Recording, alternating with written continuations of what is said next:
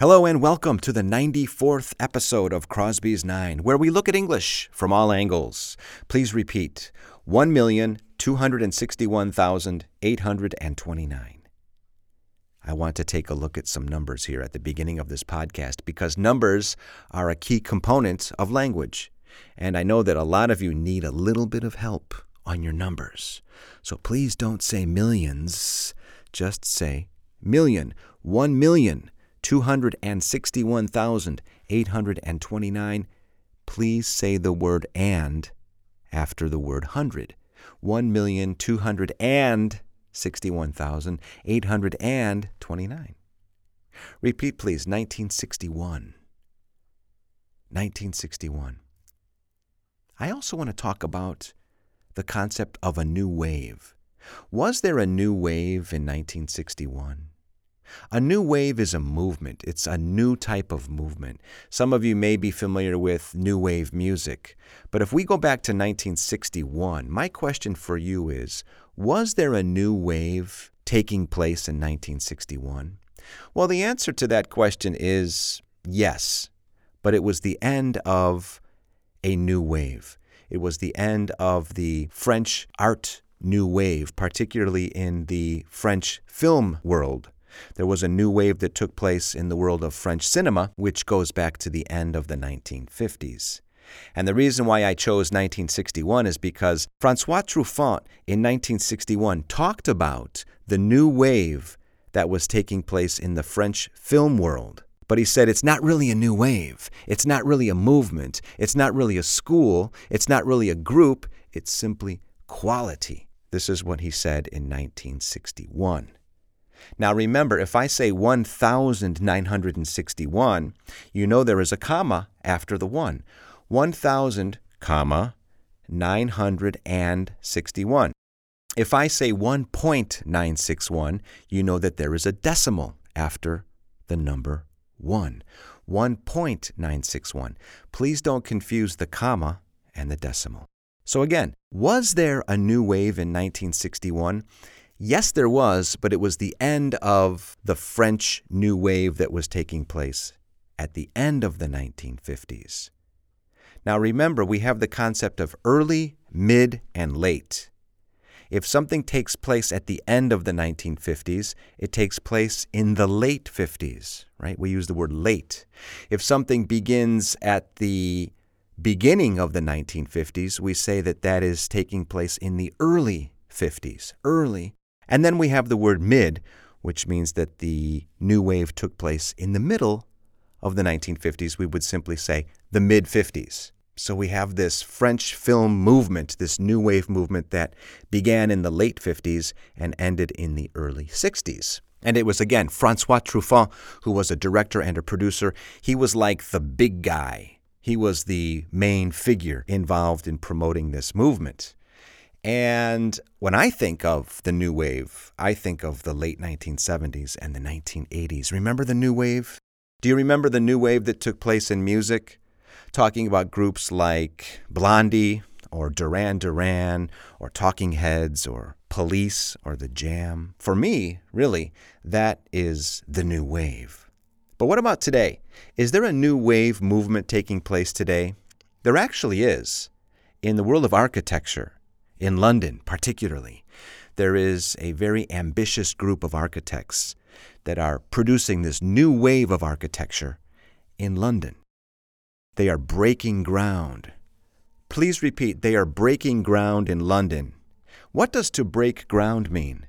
To break ground means to begin something that is very innovative, something that's new. And of course, physically, when you break ground, you are beginning to build something. You actually break the ground so that you can construct something.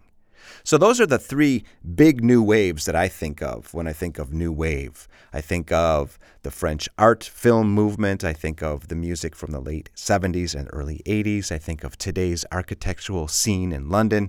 Now, please repeat, wave goodbye. Wave goodbye. Don't forget the V there, by the way. When you pronounce the word wave, you need to pronounce the V. How do you spell wave, by the way? W-A-V-E. Now, if you wave goodbye to somebody, bye-bye, I'll see you later, I am waving to them, Yep, I am using my hand. I am moving my hand back and forth, or to and fro. Are you familiar with those expressions? If you move your hand back and forth, you're moving your hand from side to side, or from to and fro. So to wave goodbye, to wave hello. By the way, a flag waves, doesn't it? A flag waves. If the wind is blowing and the flag is waving, that means that the flag is moving in the wind. What about wavy hair? Do you have straight hair? Do you have curly hair? Or do you have the type of hair that's in the middle, sort of wavy?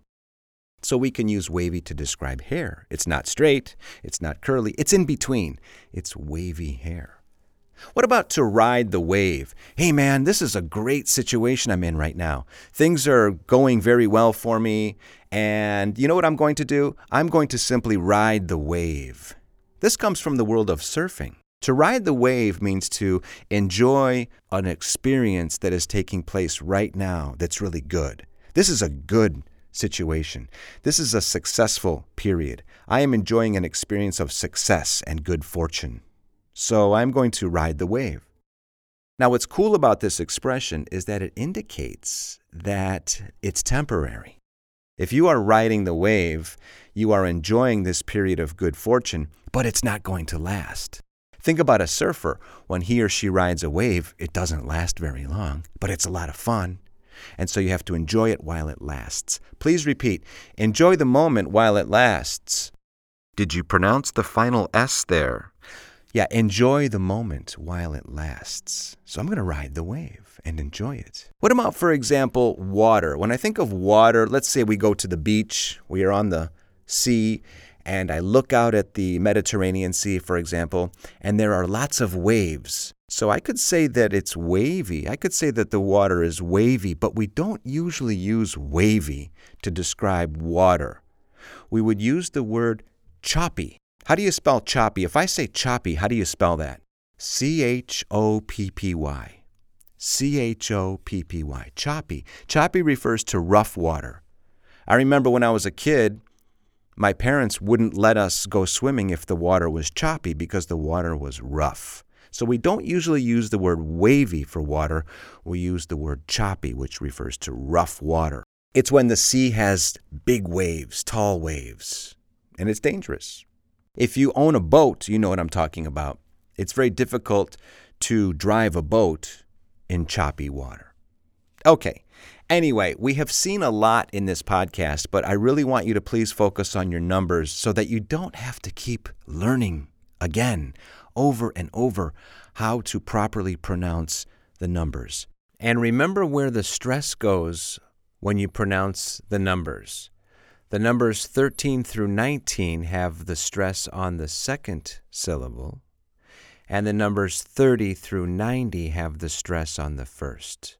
For example, 13, 30. 14, 40. 15, 50. 16, 60. 17, 70. 18, 80. 19, 90. So practice that. Again, take some time to practice your numbers. Have somebody dictate numbers to you. Try these numbers. 601. Repeat, please. 601. Now, the trick to numbers is repeating them before you write them down. If this is a dictation, you always should repeat the number before you write it down. For example, 1,671. Please say the number before you write it down. Why is that? Because some people who don't understand the number will do it in pieces. They will try to separate the number. They will say 1,600 and what? No. 1,671.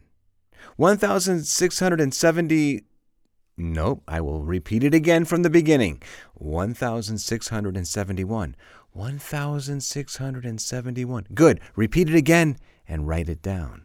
All of this will help you become better communicators in the English language. That's all for the 94th episode of Crosby's 9. Thanks for tuning in. I'll see you soon. Bye-bye.